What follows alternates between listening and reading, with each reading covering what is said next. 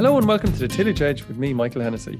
This is your regular update for all your tillage news and advice. The birds are singing today and tractors are rolling in fields all across the country. Ground is drying out slowly and lighter ground is good enough to travel, with some fields probably good enough to plant this week or early next week.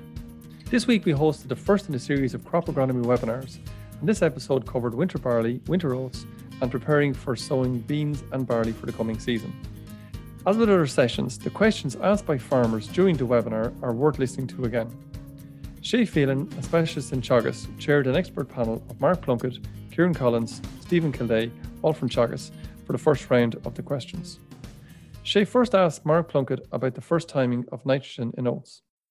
Conditions are improving, Shay. Soil temperatures are rising, soils are drying out, the forecast is good. So it is a good time to be looking at P's and K's and getting out that early nitrogen or that first bit of nitrogen there on winter row crops. Yeah, so there's no panic just yet, Mark. I think they can get out other crops there at the moment. Yeah. And in terms of, Mark, as well, in terms of P and K, we know oats is quite a good crop to mine P and K from the soils. Is it necessary to get out those full requirements that Larry was talking about? I mean, he was talking about 140 kilos of potash onto soils. Is that critical to get out that much? I think so, Shay. On the lower index soils, your index 1s, index 2s, most definitely they would be priority to be getting out, a supply of P and K at this stage to feed the crop and, keep it going over the coming weeks and coming months. But definitely the low index soils, absolutely get those P's and K's out. Thanks, Mark. In terms of PGRs, Kieran, I mean, we have varieties there that are they're only okay in terms of standing ability. How critical is it to get those timings correct for PGRs to get them on correctly? I suppose, Shay, very important, but I suppose it's like anything. Assessing the risk is number one. So variety, you're going to be looking at variety. So if you're looking at Barra, which obviously has poor standing ability, versus something like Isabel, which would be quite good. I suppose that's the first thing. Secondly is the soil fertility, and especially the total nitrogen used. And as Larry said there, obviously increasing nitrogen rate does decrease quality, but certainly increasing nitrogen increases lodging risk as well. So I think, making the assessment. As Connor said, I mean, work that John Finnan did in Oak Park would have shown that a split growth regulation program works effectively at growth stage 30 and growth stage 32.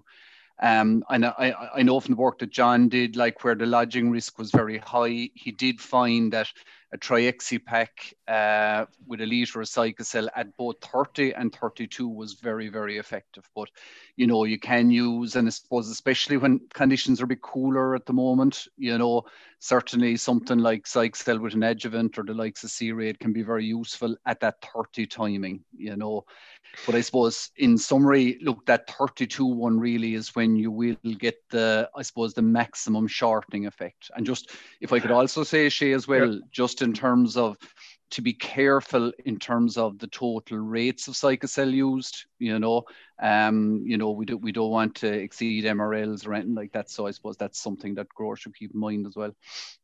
Yeah, and Connor mentioned there as well, Kieran, about temperatures at the time of applying some of these products, and he's talking about having good growth conditions both before and afterwards. How critical is that, and would that influence your choice of products?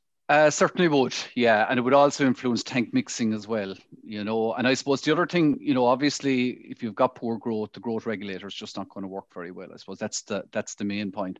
And also, I suppose I wouldn't be panicking, just rushing out to crops. If I go out today and my crop is at growth stage 30, I'm not putting the sprayer on straight away.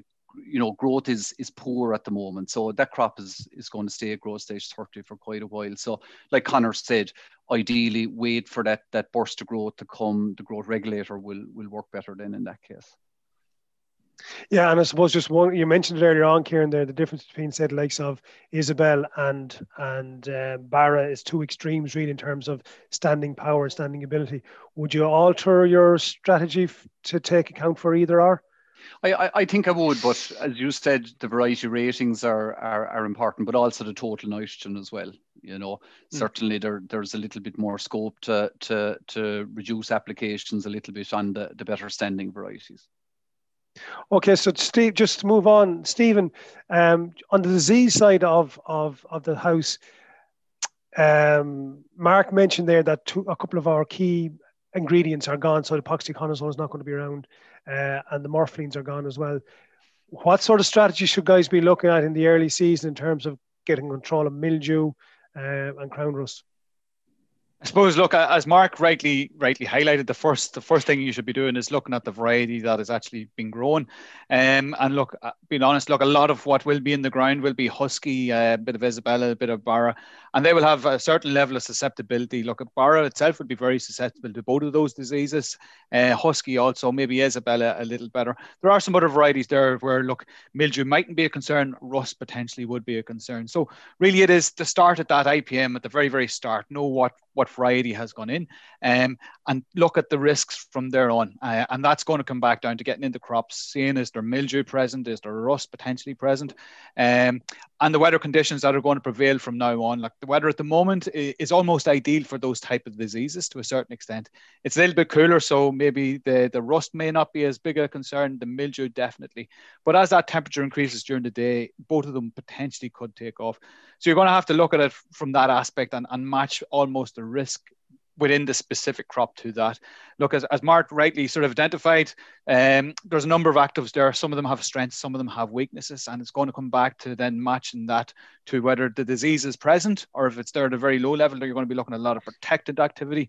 And if it's active and there's a lot there for mildew specifically, I'm thinking of here, you're going to need a lot of curativity and you're going to have to go with specific mildewcides. And it's very important that you understand that you're going to have preventative activity, and specific mildewcides such as Thalius, for example, would be very preventative, but its curativity, it won't have that curativity. And if there's active mildew in that crop, it won't be able to knock that back. So you're going to have to match the pressure to the chemicals that are going out. Look, he mentioned that the first application would be Prothio and a Straub based. Exactly, there's where a case where, look, you will get good mildew control from the Prothio, and if there is any rust potentially going to come in, you'll get that protective. Okay, so you're assuming at that stage that there won't be a huge amount of either of those diseases there, and you'll be able to work with that going forward. Again, mixing and matching depending on the activity of the disease, the variety, etc. And that's what's really important.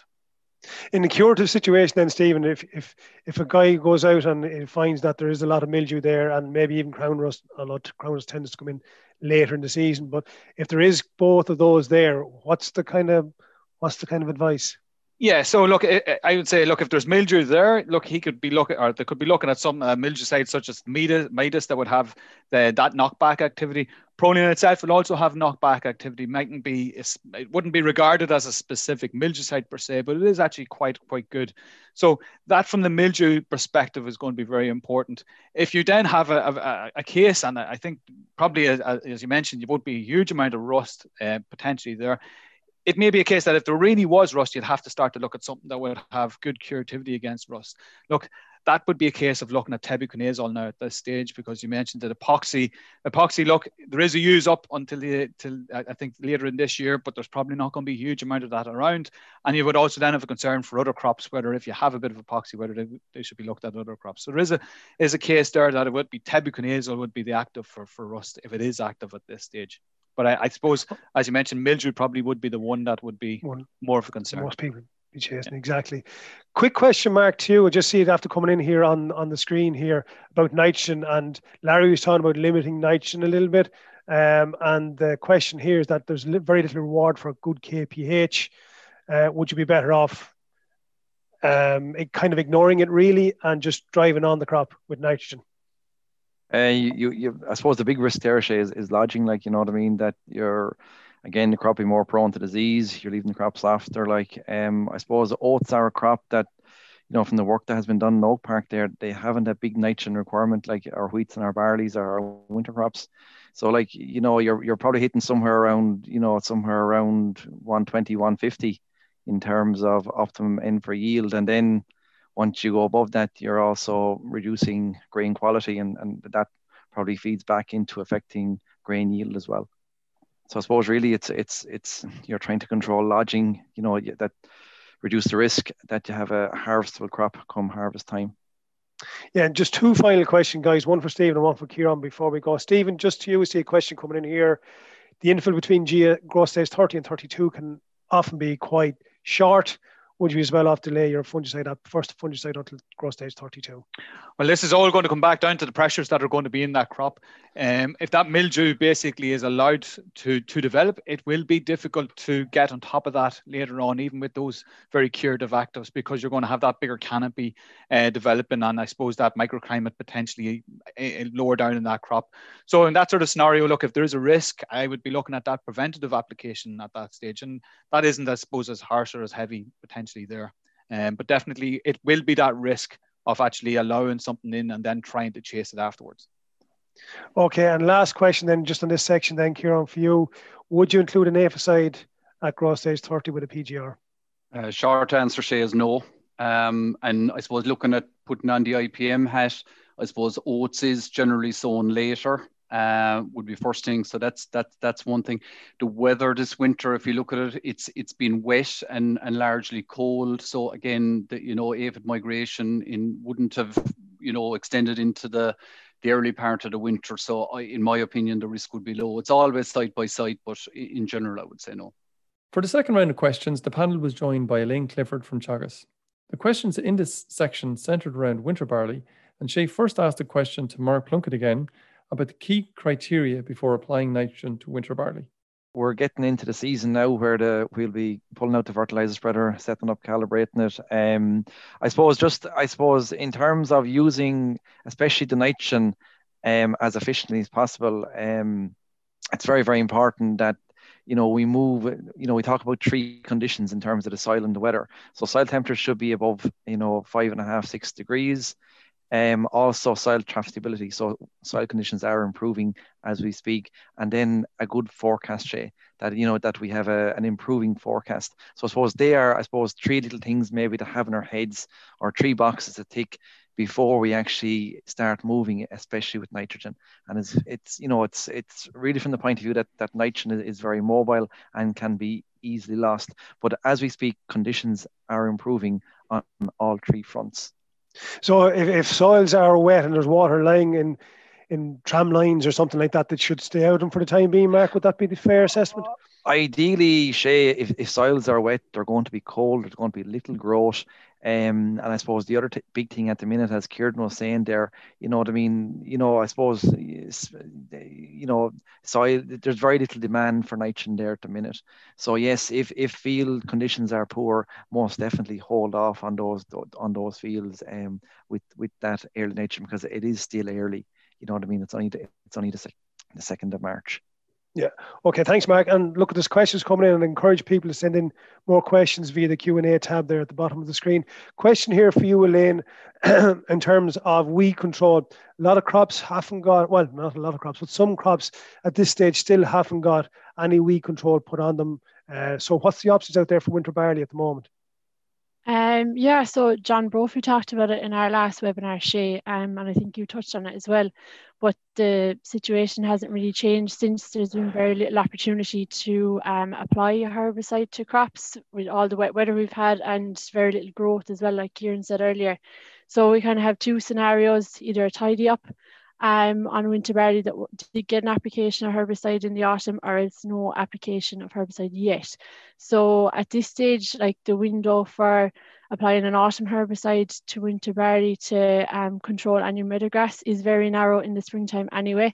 And we've probably exceeded that window at this stage now for use of fluticasone or pendimethalin, as the annual meadowgrass has tillers. So that option is gone now at this stage. So you're looking at when growth starts, when it kicks off, as growth rates are quite low, especially down in Munster at the minute anyway, switching over to a spring weed control program. And just, I suppose, the message doesn't change. Go out and assess your crops and see what weeds you're dealing with, and using your field history then as well to know what your problem weeds are. But I suppose just looking at a program like a sulfonylurea with a suitable mixer partner with it, so something like maybe Cameo Max and Zypar or Pixar or Hurler or so on. And then, like I said, with problem weeds, I'd have a few clients that would have a problem with resistant chickweed. So just to bear in mind then to avoid the sulfonylureas in those cases, and to use something like the Pixar or Hurler would be good on resistant weeds like that. And then with wild oats, our two options are Axil Pro and Avena Nova. But just to bear in mind the rates that you use in there as well, to use appropriate rates, in particular for overwintered oats, or where you expect a bit of resistance, to keep the rates up at the 0.6 to 0.82 litres per hectare there. Yeah, and you mentioned in the video, Elaine, I think it's a good comment. I mean, the fact that guys haven't got herbicides on now is probably going to complicate programs a little bit, where they're trying to get on, as you say, wild oat control, PGRs, disease control, so and maybe even trace elements. So they probably need to be careful with those. Would you advise to split those applications, or what would you encourage guys to do? I'd say definitely a word of caution there anyway, because I suppose there's a lot to do in crops in the next couple of weeks. And not to be overloading the tank anyway. You don't want to put the crop under extra stress. Yeah, and just a quick comment, I suppose, from your crops down south, different to ones up around here. Any comments on tiller numbers, shoot numbers, are they higher or lower than what you would like? I suppose in some crops the shoot numbers are a bit lower than we would have expected. Like we've said a couple of times, growth has been quite slow, and we have had a wet winter, and growth rates are still slow even up to this week. So I suppose there's not as many shoots in some crops. Like what I'm seeing is the later sown crops, or crops that were sown in maybe less ideal conditions or sites, tend to have maybe they're short maybe a tiller. So I suppose the priority for those crops would be to get nutrition right going forward now the next week or two, and to get your NP and K and your trace elements right on those crops to maximise your yield potential. Okay, thanks Elaine for that. Kieran, just moving on to you then, in terms of PGR strategies then, I mean, Owen was talking about PGR strategies, and quite often the debate comes up about conventional varieties versus hybrid varieties. Have you any preferences or strategies in your mind that guys should be thinking of? Yeah, I suppose, look, the first thing obviously is you treat each variety on its merits, as we've alluded to already, referring to recommended list obviously gives you a good guide of the straw characteristics of each variety. So that's the first stop. But, I saw Paul Fox doing a shoot count there as well. And I think that's a crucial thing to do, where you have high shoot counts, you're obviously your risk is going to be higher, and obviously the nitrogen rates is the same as what we were talking about in the oat. So again, look, it's making that assessment really, and then I suppose a split growth regulation application certainly works well in winter barley where the lodging risk is high, in at that 30-31 timing. Likes of Triaxipac, your Modus, Midex Max, those type mixes good to strengthen the base of the crop and that. But look, if you're looking for, if you have a tall variety with high nitrogen and you're looking for straw shortening, certainly, the likes of your Sorrow and Turple there from 32 to Flagleaf really is what will shorten the crop. And again, I suppose a lot of the same stuff that we covered in oats, growing conditions are absolutely crucial as well. So again, good growth, good uptake, yeah. Yeah, and a quick question there from Ronan in Galway there. Can you mix PGRs given the mixes that are going to have to be done with guys this year? Can you mix PGRs and wild oat herbicides in the same tank mix? Yeah, again, I'd be just very cautious. Elaine kind of covered it well there. I mean, there is, like, you could potentially have wild oats, you could have broadleaf weed tidy up, you could have PGR, and I'm sure Stephen is going to talk about early disease control as well. You just cannot put all of those things into the one tank, at this time of year.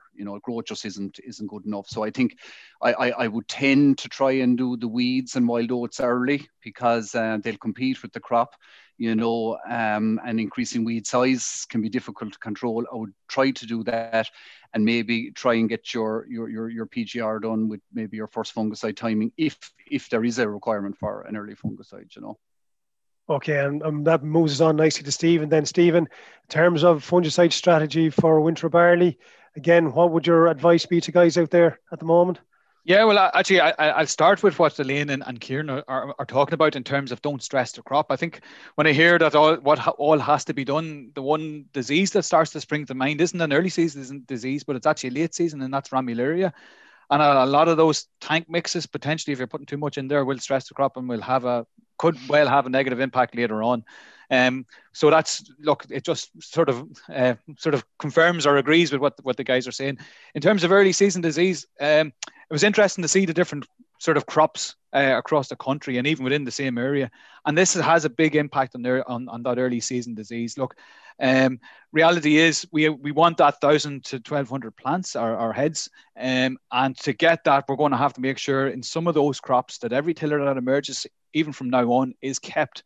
And that will be critical from an early season disease.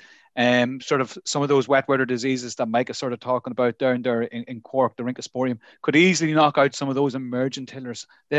It's almost about making sure that they're cared for going forward. Some crops that'll have huge number of tillers, you'd argue, okay, any more that's going to emerge, I mightn't be as concerned about. So early season disease, look, if you have to go early, again, it's going to be the diseases you're going to be targeting, your mildew, your Rhynchosporium, potentially an net blotch. I'd say it's probably a little bit later, potentially ramularia going to be later. So you're talking about those two primarily. Not to say that net blotch won't come in, because we know the spot form of net blotch has caused havoc on some varieties of late in the last number of years. The actives that are going to be required, look, we can't look beyond, to a certain extent. Proline or prothio-based are a very important component in that mix, but we need to make sure that it isn't just a sole component. We need to make sure that we're trying to manage that with another active, be that a Straub or be that an SDHI. And that's going to come back down to the variety. And again, it's exactly what I would have been saying in the oats. Looking at the variety, looking at the strengths, looking at its weaknesses, and matching those with the strengths and weaknesses of the different actives. Is it protective activity that's only going to be required, or are you going to be looking for curativity? There's quite a bit of disease there that you need to stop at this stage going forward. As I say, look, it is going to be prothio-based with an azole or with an SDHI or a Straub, Sorry, and I'm conscious of time now, Stephen, and to move on to the next section, but is the reliance on prothio something that you would be concerned about?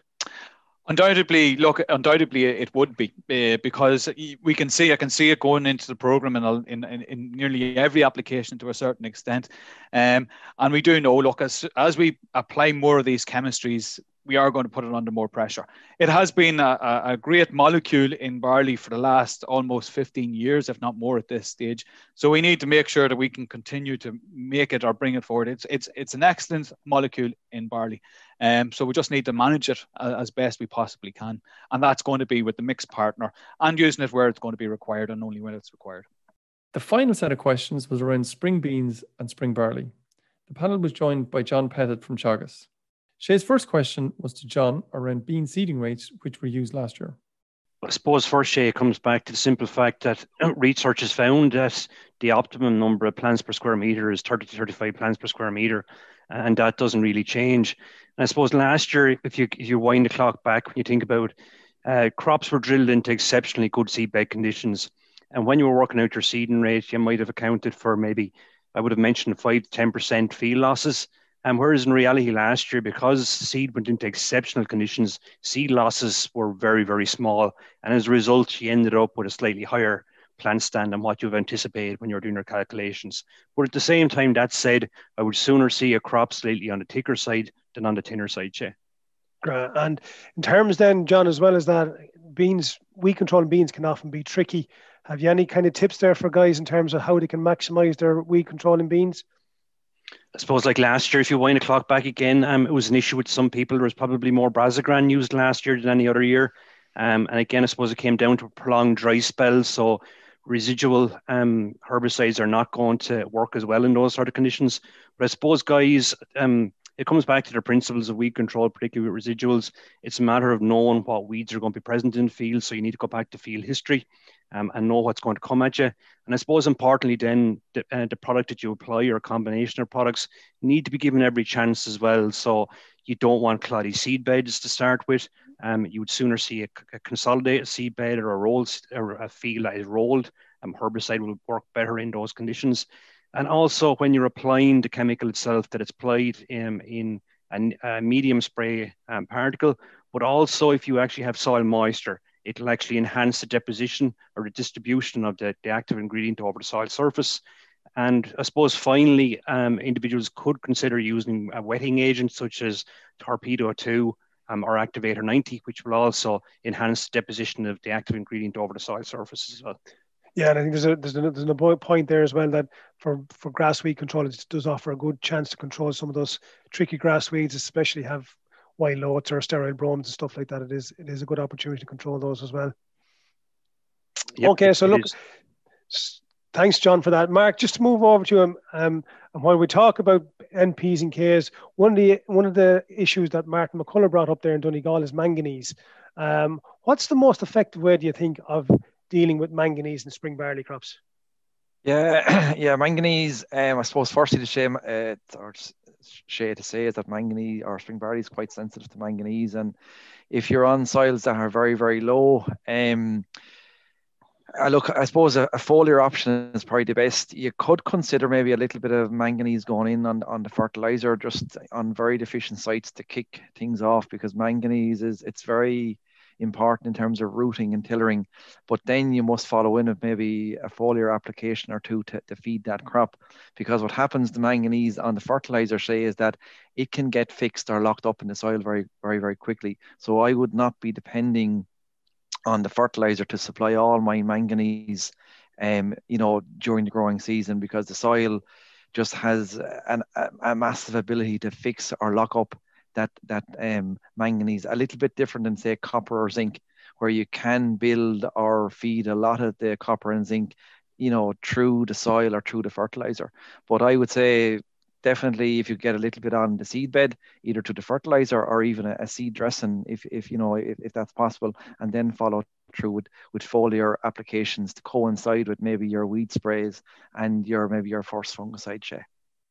Okay, thanks, Mark. And I think, I suppose, it's an important element from the point of view, as you say, from tiller and keeping tillers alive. And we're trying all the time to keep tillers alive, and we sometimes can forget about the trace element part. Yeah, well. I think that early feeding, Shay, is very, very important, because, like as Shane said, like spring barley is very dependent on grain number. So that first 3 to 6 weeks is critical in the I suppose that spring barley phase of development, that you supply any limiting nutrients in that phase, because you're laying down the foundation in terms of yield, both in rooting and in tillering. Okay, thanks, Mark. Kieran, a quick question for you there. I see it here on the screen here. In terms of aphid control measures, where crops are coming out of, say, catch crops or cover crops, what is the advice in terms of managing those aphid populations for a spring barley crop? I suppose we're talking about what we call green bridge transmission there, Shay. But I suppose the important point to remember is the grain aphids, they overwinter in grasses and volunteer cereals. So I suppose in relation to the question there, it depends what's in that cover crop, If it's a brassica base, for example, grain aphids won't overwinter there, so the risk is quite low. But if you're in a situation where there's maybe a lot of grasses or volunteer cereals, well, that risk is certainly higher. And I suppose to eliminate that green bridge and leave as wide a possible gap between that and actual sowing is important. Aphids can survive for a period of time underground. So even though we're pushing into obviously we're into March at this stage, so the opportunities are a little bit limited, but certainly breaking that link between, we'll say, the grass weeds or volunteer cereals and actually sowing the crop, or maybe even delaying obviously has implications at the other side. But if you are concerned, certainly the breaking that green bridge is important. Okay, Stephen, if you wouldn't mind turning on your microphone there, just a quick question on diseases in beans. What should guys be looking out for? I'm not going to go into spring barley because we'll be back doing spring barley diseases again. But in terms of beans, what diseases should we be looking at, and what's the programs? I suppose the main disease that we would probably be looking at are something like chocolate spot and some rust. Rust maybe been a little bit later in the season than the chocolate spot. And as John mentioned, the bedowny mildew. They're really the three diseases that are going to impact. I suppose chocolate spot is probably the one that will cause most impact. The downy mildew will look very, very bad, and it can take patches of the field, but it generally wouldn't be the whole field that would be affected. The chocolate spot, once it gets going, it can be very, very, very aggressive, and it can produce an awful amount of monoculum. So really, they're the diseases that we'd be looking at. Timing of applications of products then will be around the start of flowering and stuff like that. The downy mildew, you would have to probably get into crops to see it, being honest, and it, as I say, may look worse than actually what it will do in terms of impact. Yeah, and look, we can address those issues later in the season as well. Two quick questions. I'm just kind of conscious of time here, but Kieran, two quick questions, and they're kind of in your bunker, really. You were talking about PGRs in winter barley earlier on. Turple, if it's used as a PGR, would you prefer to use it at growth stage 32 or closer to 39? 32 to 39 is very short window. If I was to give it an option, I would kind of say growth stage 37 is kind of ideal. And I know from research that was done, in good growing conditions at growth stage 37, you can take up to 15 centimeters off the crop at that stage. So in around 37, I would say is probably perfect. Yeah, and a final question here to yourself or John or Elaine or Mark even. Wild oat control in winter barley, is it too early to go on now? Some spring emerging wild oats could still come up. Any comments? Yeah, I can take it, I suppose. Yeah, look, you're relying on, by going early, you're relying on crop competition after that. You're not going to have soil disturbance. So I would think on balance, you're probably better off a little bit earlier, because weed size is hugely important, and wild oats will get more difficult to control. We obviously have a winter species and a spring germinator. The spring germinator obviously is the dominant species in Ireland, but still, I think if you can get in and control the wild oats that are there, say in March, crop competition after that should, unless the problem is really bad in the field, the crop competition after that should keep them out. So that's it for the Tillage Edge this week, and my thanks to Shay and all the contributors to the webinar. The next episode in a series of crop agronomy webinars is on Tuesday, April the 6th at 11:30 a.m. For more details, go to teagasc.ie/events. Don't forget, if you like this podcast, then recommend it to a friend or colleague. And as always, rate, review, and subscribe on Apple Podcasts or Spotify so you never miss an episode. And for more farming news, go to teagasc.ie. I'm Michael Hennessy. Thanks for listening. I'll be back next week with more tillage news and advice.